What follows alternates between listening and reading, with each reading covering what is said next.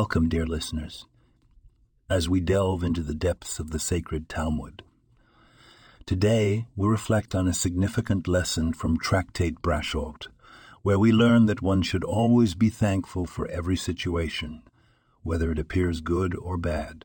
The Talmud tells us that Rabbi Akiva famously said, "Everything that the Merciful One does, he does for the good." This is a profound teaching that helps us navigate through life's challenges.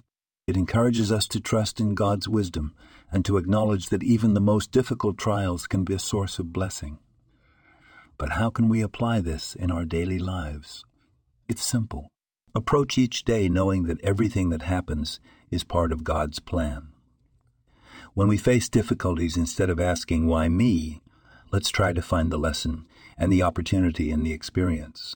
Remember, the darkest clouds often bring the most nourishing rain. So when things seem tough, remind yourself everything that the Merciful One does, he does for the good.